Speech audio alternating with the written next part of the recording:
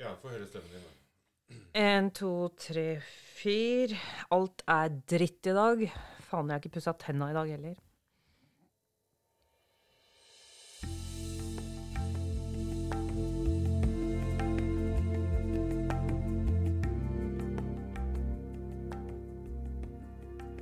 En, to, tre, fire. 1, 2, 3, 4.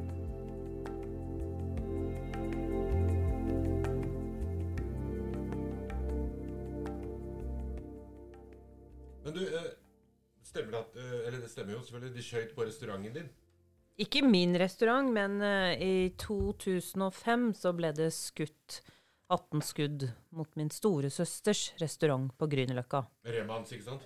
Jævlig populær restaurant. Ja, det var den. Den var jo omtalt til og med I New York Times. Var den det? Ja, ja. Som Europas fremtidige smaksopplevelse. Ja, for det var sånn fusion-mat. Ja, ja.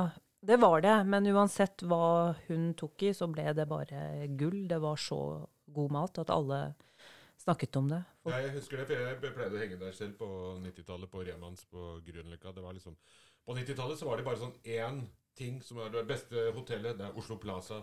Det beste sted å sjekke damer, det Smuget. Beste restaurant, Remans. Ja, sier du det? Så kult.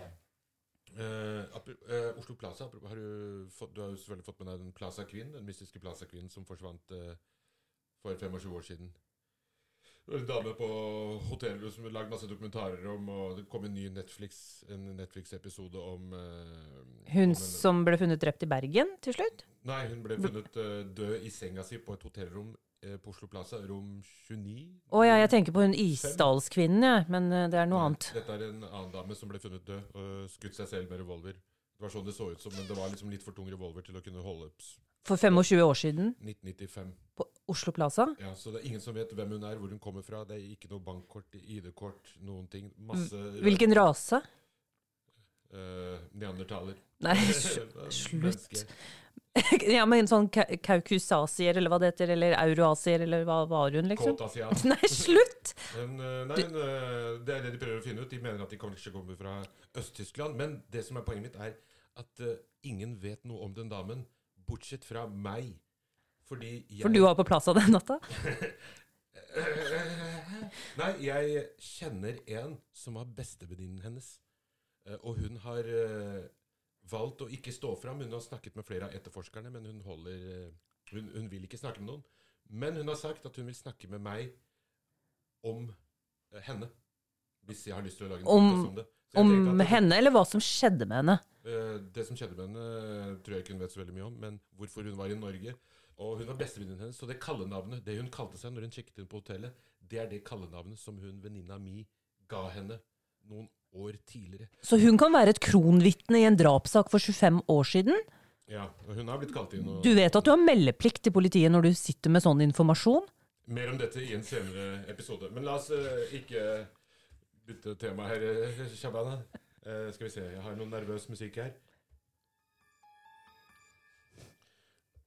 Ok. Så hvorfor skjøt de på restauranten? Har de funnet ut hvem som skjøt på restauranten?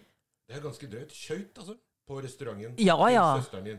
Men I 2005, altså midt I Oslo, på en restaurant, jeg vet ikke om det har skjedd noensinne siden krigen, liksom. At noen har skutt på en indisk restaurant? Ja, nei, det kan ikke ha skjedd under krigen en gang. En indisk restaurant, kanskje. Uffa meg. Nei, men ja, det skjedde, og de ble aldri tatt. Var de misunnelige, tror du? De ble aldri tatt, så du vet ikke om det var Kaukasus, som du sa, eller hvilken rase det var. Kåt asiat. Så det kan ha vært nordmenn, det kan ha vært nynazister, det kan ha vært pakistanere, men dere antok. Vittneobservasjoner forteller at det var en bil med unge pakistansk-lignende gutter. Var det en BMW? Det husker jeg ikke faktisk. Jeg husker den saken var helt forferdelig, og jeg leste om den I avisen, og det sto kanskje ikke at det var Remans I starten. Nei. At det var en veldig, veldig kjent. Det sto det med en gang, og det ble direkte koblet til rumpestuntet mitt som hadde skjedd kvelden før. Rumpestunt? Ja, fordi du viste frem rumpa di for Filmfestivalen I Haugesund. Ja, hvorfor gjorde du det? Jeg monet på scenen fordi at... Du monet? Ja, det heter mooning. Ja, faen, det gjør det.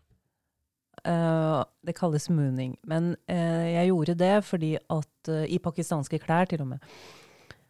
Ikke det veldig vanskelig å dra av den posebuksen? Jo, jeg måtte jo først ta opp den... Skjorta går ned til tærne, og buksa går opp til nakken? Ja, så det tok litt tid da, men det var liksom splitt på siden, så den kamisen gikk jo fort opp. Så det var en strippeskjortel? Nei da, det var ikke det. Det var et veldig pent antrekk, faktisk. Men hvorfor viste du rumpa? Ja, det var det. Jo, det er jo ikke noe jeg går rundt og gjør, og jeg har bare gjort det en gang, men jeg gjorde det fordi at jeg skulle åpne filmfestivalen i Haugesund og si noe om kulturkonflikter. Og det endte jo med at jeg skapte dem, men det er en annen historie. Det som skjedde var at jeg skulle åpne en film, en norsk-pakistansk film, og...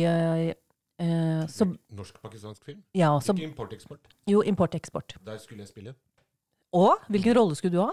Den morsomme. Jeg skulle spille en sånn han som ble importert. Men, han som hun skulle bli arrangert gift med? Ja, men så sa de at det var for morsom. Og dette er et ganske alvorlig tema, sa de. Men det var jo en komedie. Ja, men jeg var morsom mellom opptakene. De sa, nei, du passer ikke inn helt, fordi du er for tullete. Men ikke sant, det var jo en komedie. Det var det jeg så du ble først hyra inn, og så ble du sparket fordi du var morsom mellom opptakene? Ja, og så var det en konflikt mellom Ulrik Rolfsen, som var medregissør, og Khalid Hussein, som har skrevet Pakkis. Ja. Og manuset. Manusforfatteren, ja. Så de ville ikke ha meg der likevel. Men jeg var hjertelig velkommen til å være på settet og se på. Ja, det var jo artig. Og da viste jeg rumpa mi. Se på den, du. Men i ettertid, når jeg har sett filmen, så er jeg glad for at de ikke var med. Så du viste rumpa for å vise... Nei, men jeg reagerte på den kvinnelige hovedrolleinnehaveren nesten ikke hadde noen replikker, og at det på mange måter ble et arrangert ekteskap, eller et tvangsekteskap allikevel, selv om hun giftet seg med sin store norske kjærlighet i filmen. Ja. Men han måtte nærmest tvangskonverteres til hennes religion, og i tillegg omskjære seg for å bli fullstendig akseptert og godtatt av familien, som i tillegg truet med å banke han opp. Yes. Er det noe sannhet i sånt? Ja, det er et godt spørsmål. Det er jo det er. I hvert fall den gangen, i 2005. Og så skulle jeg si noe om dette, om kulturkonflikten. Jeg var jo booket til nettopp det. Ja. Og jeg hadde jo ikke lyst til å snakke ned filmen. Nei. Så jeg sa min mening, og om disse forholdene som presser mennesker til å være noe annet enn det de er, bare for å få den kjærligheten de har rett til. Så den filmen handlet egentlig om at når det gjelder innvandrere, hvis en pakistansk dame skal gifte seg med en norsk mann, så må den norske mannen integrere seg inn i det pakistanske samfunnet enn motsatt. Med kropp og sjel og ånd, for å bli akseptert. Så det overordnede budskapet i filmen var, det er nordmenn som må integrere seg til det pakistanske samfunnet. Nei, det er det som er det syke, det overordnede budskapet. Vet du hva det var?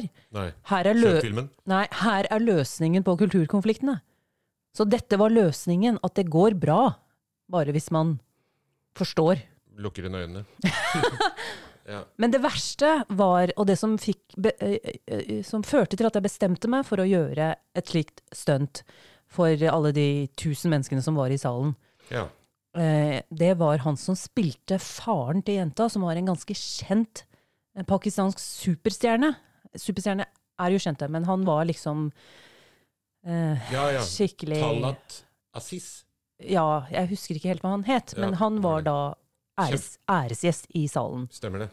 Og han ble intervjuet av Festivalavisen, hvor han da klarte å si at han var veldig glad for filmen, fordi kunst må aldri utfordre samfunnets moral. Og den holdningen der var grunnen til at filmen ble som det ble, og aksepterte tvang som løsning på kulturkonflikter. Det gjorde meg forbanna, så det hans moralske eller umoralske standard om hva kunst skal være, førte direkte til at jeg bestemte meg for å gjøre det stuntet foran hele filmfestivalen. Wow. Fantastisk. Så det morsomt at du forteller om det rumpestuntet ditt, fordi jeg var jo ikke der, men jeg fikk jo se det, streamet over alt. Brettet ut på forsiden av VG. Ja, og retusjert. Du hadde jo flere streker. Men, nei, men du, jeg gjorde jo en ting til. Jeg klina med Valgeir Svarstad Haugland. Det gjorde du, og det var kanskje enda verre enn rumpestuntet. Som var kulturminister den gangen. Nei. Men det som er litt morsomt er jo at veldig mange av de tingene du gjorde, folk vet ikke om omstendighetene rundt og hvorfor og hvordan, og noe av kritikken som har fått av spesielt norsk-pakistanere. Ja, du bare viser frem rumpa di, hva faen var vitsen med det, og hvorfor driver du, kan du ikke gå på do og gjøre det? Ja, er det det du vil at alle pakistanske jenter skal gjøre? Ja, så du hadde en idé rundt det. Ja. Det var liksom ikke bare at du fikk lyst til å det var jo en krigserklæring. Se på meg, ja, dere! Ja. Nei, du gjorde ikke det flere ganger utover kvelden, liksom? Nei, men du vet jo det at når en pakistansk dame gjør sånn, så er det jo en krigserklæring til alle trollene, og dem var det mange av. Men skal jeg fortelle deg noe morsomt? Det er jo at når vi to gikk inn på Stovner skole for å lage revy, så var det noe jeg var redd for, var at Stovner-elevene visste om stuntene mine, og det gjorde de ikke, for de visste de var ikke født da. Nei, og de visste ikke hvem jeg var. Nei. Så jeg satt jo der og skulle være produsenten deres for en revy som jeg brant for, fordi jeg tenkte at dette er bra for dem. Dette er bra for at de lærer seg å være offentlige, bruke stemmene sine, stå på scenen, bli kjent med offentligheten. Så samtidig så at jeg håpa på at de ikke googler meg. Ja. Og det gjorde de ikke. Nei. Google Shabana, og så dukker det opp masse rumpebilder, gjør det det? Ikke nå lenger, nå dukker det opp masse granskningsbilder. Shabana Rehman, og så begynner med rumpa, og så går det oppover. Og så er det Mulla Krekar før du kommer til ansiktet ditt. Men mest søkt i Pakistan. Ja, for Pakistan er verdens høyeste statistikk i... Please, ikke si det. Det kan dere søke på selv, men... Søkestatistikken.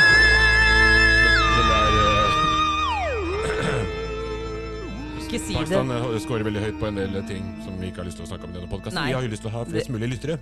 Vær så snill å høre på oss. Så, ok, jeg er litt nysgjerrig på løftinga av Mulla Krekar. Altså, jeg synes fortsatt den dau, at det er en jævlig rar ting å gjøre. Løfte Mulla Krekar, hva slags absurd idé er det? Hvorfor gjorde du det? Hva ville du med det? Og ble utfallet og reaksjon noe annet enn det du hadde sett for deg? Take it away. Ok, for å svare på hvorfor man gjorde det, og om utfallet ble som den man ønsket, så må man jo ha planlagt det. Ja. Og Mulla-løftet var ikke planlagt. Det var ikke planlagt fra deg? Det var en impulshandling. At nå skal jeg gå bort til han 200 kilo tunge terroristen der, og løfte han opp for å legge han i barnesenga og vugge han til søvn. Hadde du en lengre plan med det?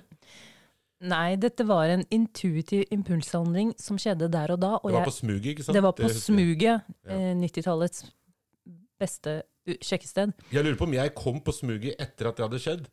Og så spurte jeg noen, ja, hva er det som har skjedd? Shabana løftet Mulla Krekar. Åja, opp trappa, eller hvor inn? Så hyggelig er det. Nei, du skjønner ikke. Nei, jeg gjør kanskje ikke det. Og så var det jo i aviser over hele verden. Ja, over hele verden. Noen uker senere I alle var jeg i Thailand med en kollega av meg, Yngve Skomsvold, og vi leste det i Thailand.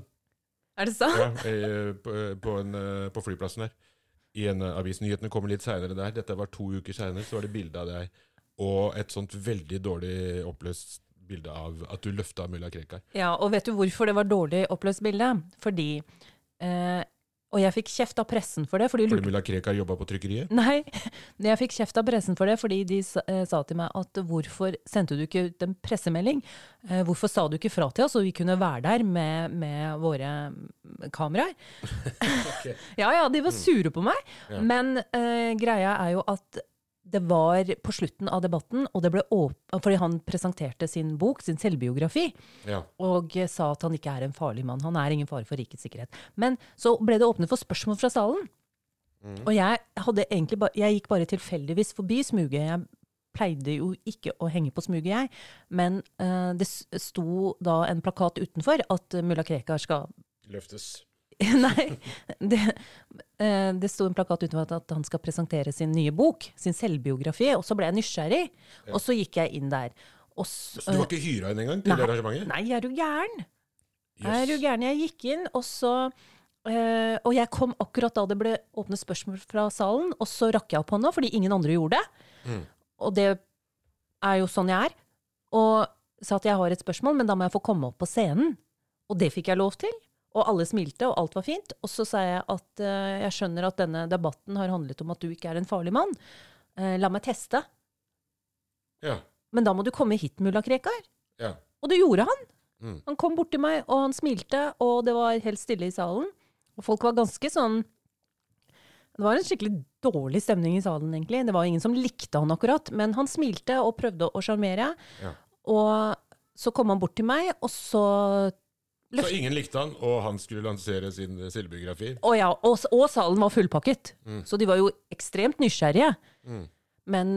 Vi har jo sett Mulla Krekar på Grønland mange ganger, ikke noe i det siste. Nå er det ingen som har sett han. Men altså, folk tar jo selfier med han, og på 2000-tallet, før mobiltelefonene, så gikk folk og ville ha autografene hans, og skrev, jeg vet ikke om han skrev på puppene til damene, men han var dritpopulær, som en superstjerne, og han lo. Takk skal du ha! Ja, han er veldig... Kjendis, liksom. Så folk var redde for han på papiret, kanskje, men ikke fysisk når de traff han, så i stedet for å løpe fra han, shit, han har sikkert bombebelte!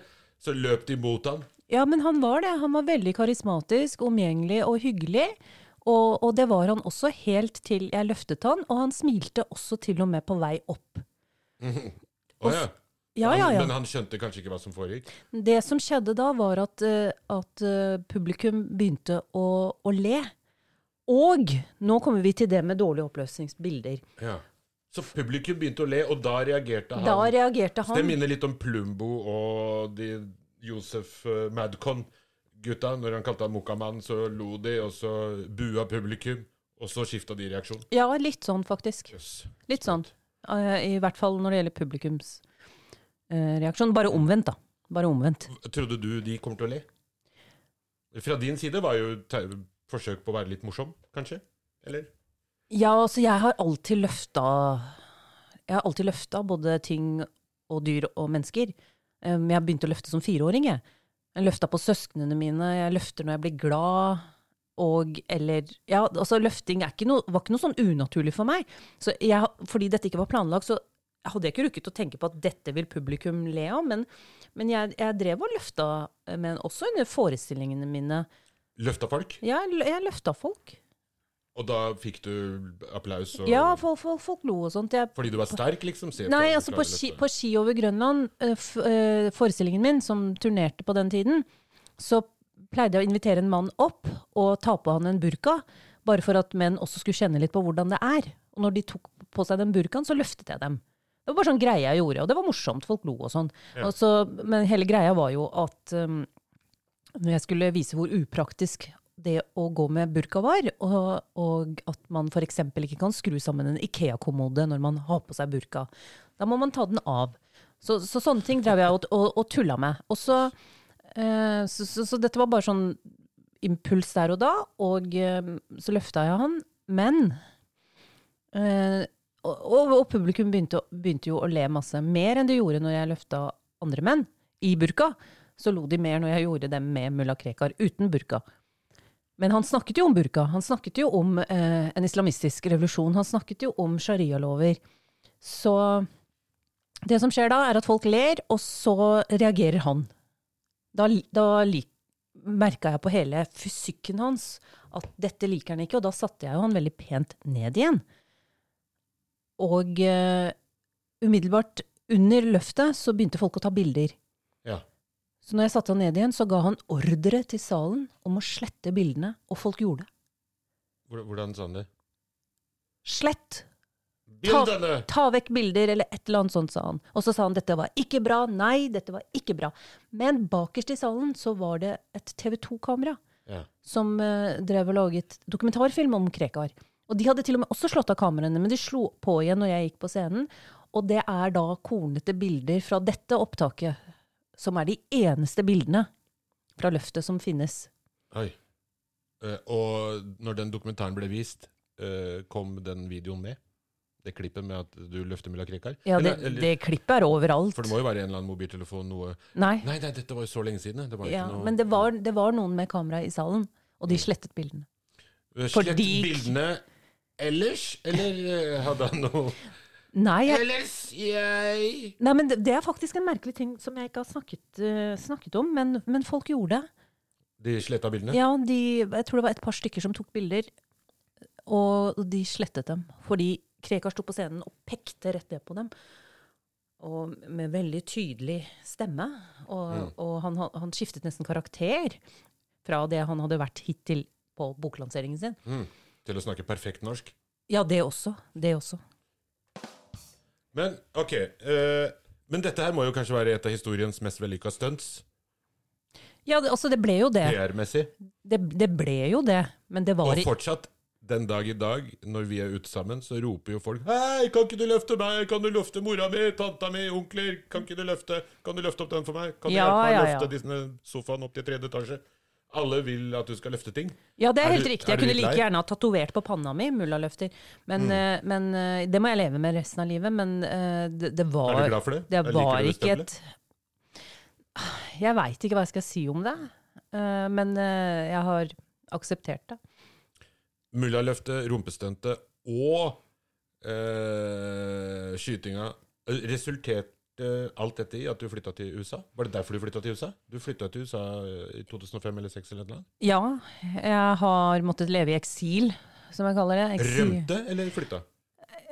Det var en blanding. Jeg fikk jo voldsalarm, og så lenge det ikke var tatt, og jeg vet jo ikke om det var et drapsforsøk eller hva det var, men at livet mitt var i fare, og også nå familien min, det var et faktum. På grunn av de 3 stuntene du gjorde? Nei, på grunn av skyteepisoden. Ja. Men de skjøt fordi de var misunnelige? Stuntene kan aldri få skylden for skyteepisoden. Det spurte pressen meg om også. Gikk du for langt? Var det din skyld? Provoserer du for mye? Og det kommer jeg aldri til å godta. Det skyting som det kontroversielle her. Det skyting som har gått for langt. Det skyting som å gå over grensen. Det ikke stuntene. Ja, men det jeg spør om ble de provosert av rumpestuntet eller mullaløftet, tror du? Eller? Ikke mullaløftet. Jeg fikk ikke en eneste trussel etter mullaløftet. Nei. Du var ikke redd for mulla Krekar selv? At han skulle komme jeg visste ikke nok om hvor farlig han var. Og jeg visste også, dette var jo ikke et PR-stunt, det skjedde jo der og da, men... Var du full når du gjorde det? Nei, jeg var faktisk ikke det. Jeg hadde gått en lang tur, og var egentlig på vei hjem, faktisk. Og man må aldri løfte når man full, forresten, for du må løfte riktig, og så... Jeg kunne ikke gå ut på byen etter dette løftet, fordi fulle folk nettopp ville løfte meg. Og det farlig å løfte. De ville løfte deg? Ja, de ville løfte meg. Ja. Så det jo farlig å løfte, farlig for ryggen og knærne og alt, så det... Hvordan var det da? Fordi jeg ser jo nå at nå veier jo nesten ingenting. Jeg ser jo bare mikrofon og noen lepper og en nese bak der. Men du har jo gått opp og ned i vekt. Ja. Det på grunn av helseproblemer, eller det fordi du har fått bedre helse? Jeg ser jo bilder av deg på nettet hvor du poserer, og du driver og løfter og frivekter og trener jo som faen. Det bare green screen? Hvor du egentlig bare har sluttet å spise? Eller det depresjoner? Eller for du har sikkert halvert vekta di. Ja, jeg har gått ned 25 kilo. Og, fy faen, bare i ansiktet. og pressen trykker nå både gamle og nye bilder. Utrolig forvirrende, for da ser det ut som du har sånn jojo-kropp. ja, det ser ut som du driver jojo-slanke. Men nei da, nå vi i oktober. Det helt fantastisk. Jeg la om livsstilen i januar i år. Så dette har skjedd på et halvt år, så har du gått ned 25 kilo? Det har skjedd på et halvt år. Men hva... Og det har vært en sunn vektnedgang, og jeg har virkelig lagt om livsstilen. Nå ser det ut sånn som du gjorde for 25 år siden. Ja, jeg veier like mye i hvert fall. Ja. Men du har da meldt deg inn på et treningsstudio, da? Eller? Jeg trener med europamester i fitness, min barndomsvenninne Arti Sharma Lopez. Hun min coach og veileder. Men jeg gikk ned først 10 kilo fordi jeg begynte å faste. Ja, du ble religiøs?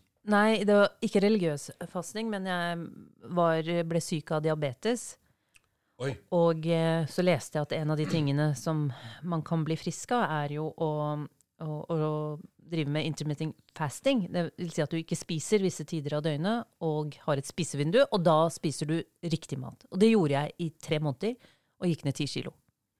Og ble frisk fra diabetesen. Men grunnen til at jeg begynte med alt dette var at... Frisk fra diabetesen? At du ikke har diabetes lenger? Nei. Diabetes 2, det livsstilspreg av diabetes. Wow. Hva slags usunn mat? Var det usunn livsstil som er mye usunn mat, eller? Ja, mye alkohol? Mat og usunn mat. Og... Men jeg har ikke sett deg spise junkfood noe særlig. Jeg kan ikke huske at jeg har sett deg spise. Er det burger og pommes frites og sånne type ting? Eller nei, det... Pakistansk mat med mye ikke det. Kjernet? Nei, vanlig generell mat egentlig. Men jeg spiste mye, og så spiste jeg mye feil mat. Det vil si at jeg spiste mye sukker, veldig mye sukker, og mye hvete. Mye stivelse. Det er jo ikke bra når man har diabetes for blodsukkeret. Og så... Jeg kunne spise flere varme middager om dagen, liksom. Yes. Og mye stress, da. Ja. Veldig mye stress. Det hadde jeg ekstremt mye stress. Jeg jobbet jo 50-60 timer i uka. Men grunnen til at jeg begynte å trene var at jeg mistet Eckhart, som du jo har møtt. Isbjørn? Ja, isbjørnen min. Han døde 10. januar, og da begynte jeg å løpe. Yes. Begynte å løpe som faen. Jeg løp og løp og løp. Hva var det den døde av kreft? Han fikk kreft i tunga. Og du vet hvor mye han betydde for meg. Ja, for du har 2 hunder, ikke sant? 2 svære. Ja. Som er grunnen til at jeg ikke er så mye på besøk. Ja. For jeg er litt hunderedd, men når det gjelder de gigantiske isbjørnene du har, så det er en helt annen greie. Ja. Nei, det er 2 polarhunder, 2 samoyeder. Og de er like store som deg, du. Nå er de det. Eller, ja. Kasper, lillebroren hans, er det. Ja, nei, det må være veldig vanskelig å ha 2 så svære hunder. Ja. Og I tillegg til at du har 11 katter, eller du har mye dyr. Jeg har vært oppe i 11 katter, ja. Men det var fordi at jeg redda en kattemor fra skauen, og 3 kattunger. Og samme natta hun kom til oss, så fødte hun 5 unger til. Hun var høygravid, pluss at jeg hadde 2 katter fra før av. Men de fleste er adoptert bort nå, da. Men skal jeg fortelle noe annet? Det som har skjedd nå, da, etter at jeg har gått ned og deler treningsvideoer og sånt, er jo at det er veldig mange ektemenn til damer som tar kontakt og lurer på om jeg kan dele tips. Hvordan blir jeg kvitt puppene mine? Kan jeg om jeg kan lage en YouTube-serie om helse og trening? Å, fy faen. Og gjør du det? Så du sender sånne personlige videohilsener? Hei, kan du lage en sånn videohilsen til bursdagen til tanta mi? Jeg deler raust hva jeg har gjort. Ja. Det gjør jeg. Fordi det er jo fint å hjelpe folk. Det er det. Men vi er tilbake igjen i 2005-2006. Du er fortsatt tjukk. Og du spiser flere varme måltider om dagen. Og er konstant full og løfter folk. Og du bestemmer deg for å reise til USA. Og jeg husker du hadde en sånn avskjedsmiddag på Majorstua et eller annet sted. Jeg tror det var nummer 25, den het den restauranten oppe i andre etasje for Bjørungs. Var det det var, eller blander jeg med en annen avskjed? Du blander med annen, det var Bølgen om i andre etasje på Frogner. Ok, da er det noen andre som kanskje reiste hjem igjen, eller noe sånt. Det er så mange venner av meg som drar. Men det som var litt gøy var at du hadde invitert en rekke venner og bekjente til å ta avskjed, og det var en middag eller noe sånt. Og blant dem var det noen du ikke hadde invitert.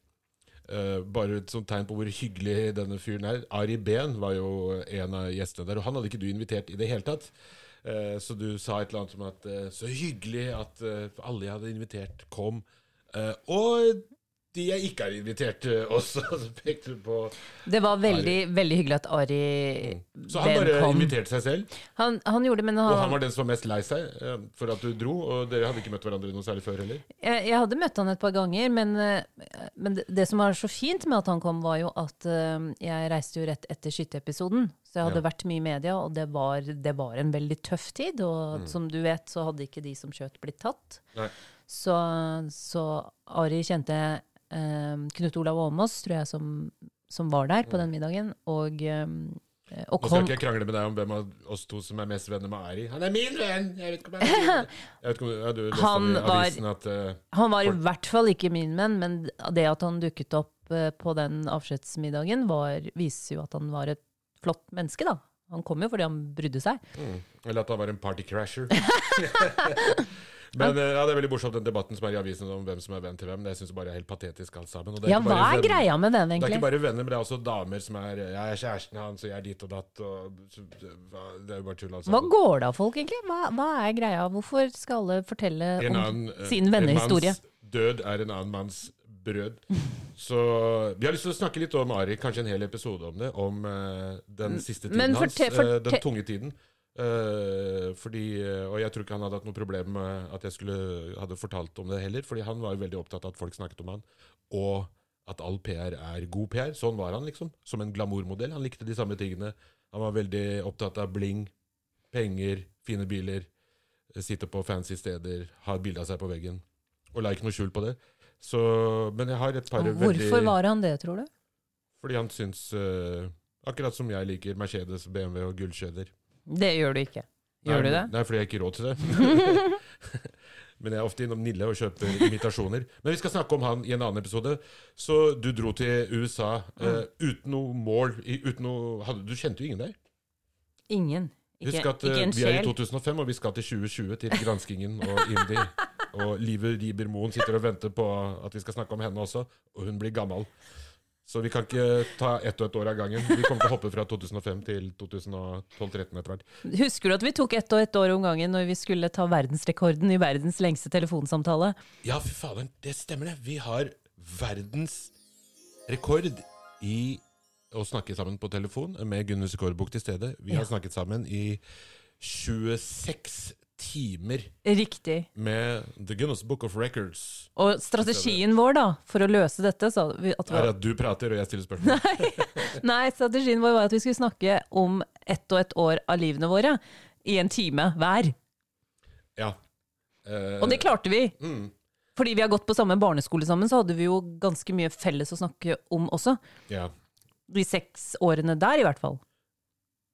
Ja, men for jeg begynte i 2. klasse, og da gikk jeg og du i samme klasse sammen. Begynte du 2? Jeg begynte i 2, for 1. klasse var på Lilleborg barneskole, Torshov.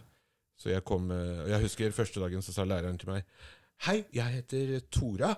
Tora. Jeg heter Said. Hæ? Kan du norsk? Herregud. Kjell var rektor. Han snakker norsk. Hva sa du? Jeg heter Said. Han sa, jeg heter Said. På norsk. Så det var situasjonen på skolen. Det var ingen som kunne norsk. Du kunne norsk? Nei, jeg kunne faktisk ikke det. Men jeg lærte veldig fort, og jeg husker at jeg leste alt jeg kom over. Og en gang så fortalte jeg Tore at jeg hadde lest at noen kattunger skulle avlives. Og jeg skjønte at ingen av de andre elevene visste hva det var. Og så korrigerte jeg meg selv. De kattungene skulle kverkes eller drepes. Og så stoppet Tora meg og sa, nei, Shabana, det helt fint å si avlives. Alle sammen avlives betyr å avslutte livene. Oi! Ja, jeg husker det der så godt. Jeg hadde en veldig rar, siden vi på barneskolen, kanskje det første rasismefølelsen, eller en sånn følelse av annerledeshet. Skal du snakke om rasisme, Sahid? Vi snakker aldri om rasisme. Hvorfor ikke? For jeg egentlig hvit. Okay. Dette her bare rasisme jo nesten en egen episode. Ja, nei, det en veldig kort episode, fordi... Ja, men hvis vi to begynner å snakke om rasisme, da Norge ferdig. Nei, da jeg Norge ferdig. Norge ferdig, en podcast coming soon. Nei, det som altså det ikke noe kjempespennende episode. Det som skjedde var at vi satt i klasserommet. Det var midt i en time, og så sier Tora, da, som var norsk, eller læreren vår, klasseforstander heter vel på den tiden. Nå heter det noe forkortelsesting. Nå heter det Stinkeren. Stinkeren? Ja, hele respekten for lærerstanden jo forsvunnet. Ja, nå det motsatt. Kukksugetryne. Klasseforstander heter det. Men nei, det som skjedde var hun hadde bestilt Jeg husker ikke hvorfor hun fortalte en historie, men det var et eller annet om å være skuffet over noe. Men hun sa at hun og mannen hadde bestilt en eske med krabber fra Kina, som hun hadde fått, og de hadde gledet seg til å spise krabber. På den tiden så tror jeg man kunne bestille krabber fra Kina. Men hun hadde åpnet esken, som var ferdigkokt eller noe, og når du skulle åpne den, det er mye hull i den historien her. Jeg skjønner ikke helt bestille krabber fra Kina og ferdigkokt. Men hva skjedde? Men det som skjedde var at hun hadde åpnet det ene skallet, eller noe, og der hadde du funnet et svart hår. Måten hun sa det på, et svart hår! Og vi bestemte oss for å selvfølgelig bare levere tilbake hele esken. Tilbake helt til Kina? Ja, altså ikke at han satte seg på en hest og rei ned til Kina, men måten hun sa det på, og tonefallet hennes, det insinuerte på en eller annen måte at hadde det vært et blondt hår, så hadde det ikke vært noe problem. Det hadde bare kastet blonde håret. Men siden det var et svart hår, kan dere tenke dere hvor ille et svart, tjukt hår på krabben, så vi leverte tilbake hele esken.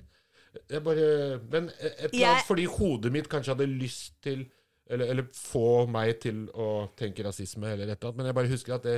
Så du satt der som en liten gutt og tenkte, jeg har også svart hår, vil du ikke spise krabbe fra meg? Og så så du på meg. Du hadde svarte, tjukke bryn. Nei, jeg tror aldri man ikke så på det var et eller annet, ja. Så det tror du er rasistisk? Men nei, man må jeg tror ikke det er rasistisk, men det var første gang jeg følte en sånn her ok, for måten hun sa svart, jeg tror ikke hun sa svart, hun sa svært. Så du kjente en følelse av krenkethet? Ja, og at på grunn av det ene svarte året så leverer hun tilbake alle krabbene i hele landet. Vær så god! Blek håret ditt neste gang du jobber på det kjøkkenet hvor du senere eksporterer krabber. Bare sånn følelse. Jeg kan ikke rettferdiggjøre. Nei. Altså, når et hår er svart, så må man jo få lov å si at det var et svart. Jeg vil aldri brukt den historien i en rasismedebatt.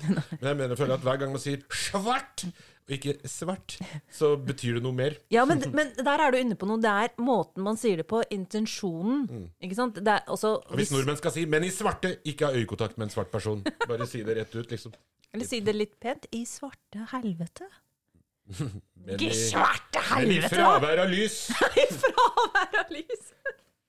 Så Shabana, du sitter på flyet, du er på vei til USA. Du har med deg en koffert. Hva er det i den kofferten? Det er egentlig ikke mye, fordi jeg reiste jo i rask fart, holdt jeg på å si.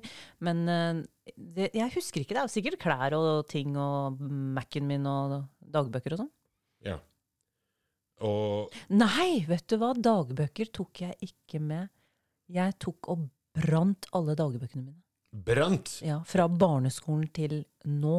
Det er til 2005. 70-talls skrekkfilmting å gjøre. Jeg tok med en svær koffert jeg hadde med dagbøker som hadde samlet seg opp. For jeg har skrevet hele livet mitt, egentlig. Ser du det? Til Vervenbukta. Ja. Og lagde et bokbål og tente på dagbøkene. Oi. Før jeg dro til USA. Yes. Ja. Jeg angrer på det. Hvorfor brant du? Du ville glemme å starte på nytt? Jeg har ennå ikke analysert, det tror jeg må gjøre med en psykiater, men jeg gjorde faktisk det. Brant alle dagbøkene. En hel svær koffert. Så det må du gjøre med en psykiater. Hva tror du jeg er da? Du er min spa-kompis. Ja, det er jeg. Og vi skulle egentlig snakke om varslerne, men kan vi ikke snakke om det neste gang? Varselbrevet. Varselbrevet blant annet, fordi du har fått tak i det varselbrevet, og der står det veldig mye. Etter granskningen så fikk jeg, og etter at de hadde kringkastet hele EI-rapporten, så først, og fjernet statsstøtten til Født Fri. Alt dette hadde skjedd. Så får jeg se varselbrevet. Og da får jeg et sjokk.